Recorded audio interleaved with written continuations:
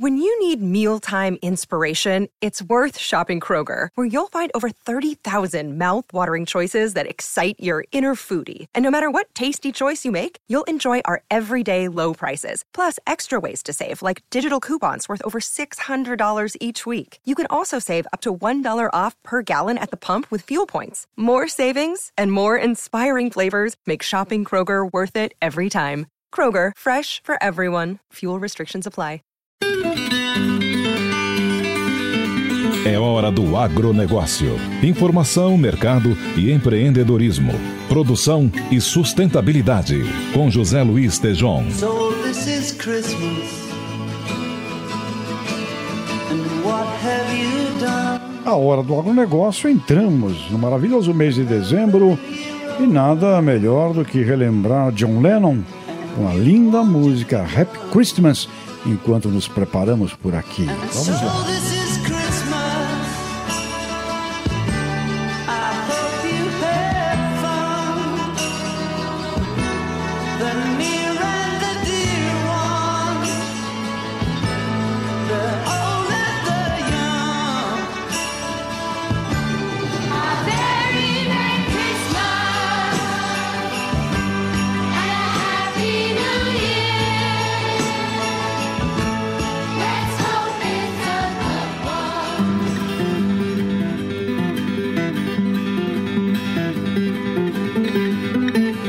Recebo de minhas fontes na Europa, de um lado, risos irônicos pela saída do Brasil de não sediar a COP25, Conferência do Clima, como havia sido combinado. Por outro lado, olhares surpreendentes e irritados com essa decisão.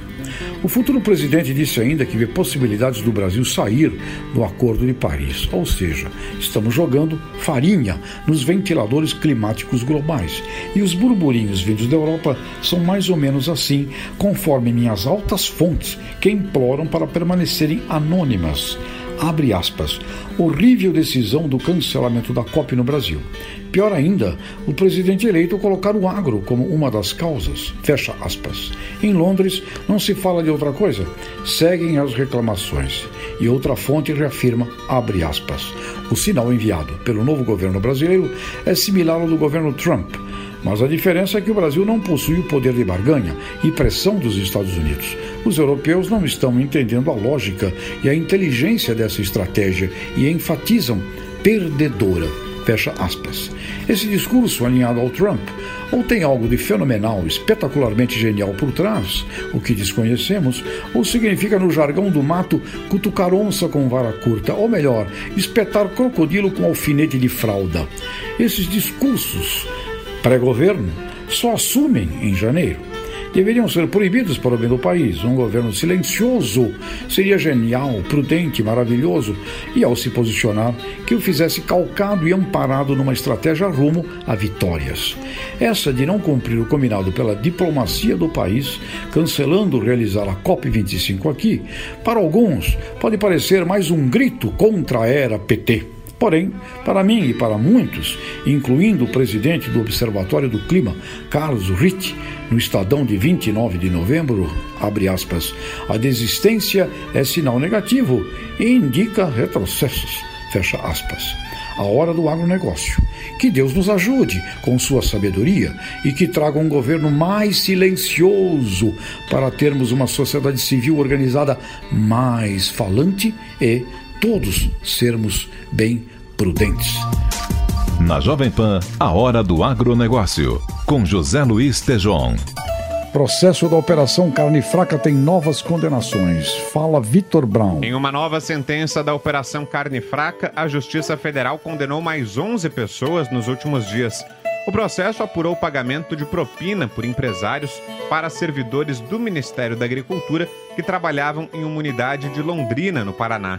Segundo o Ministério Público Federal, o valor era repassado para evitar fiscalizações ou para que irregularidades fossem desconsideradas.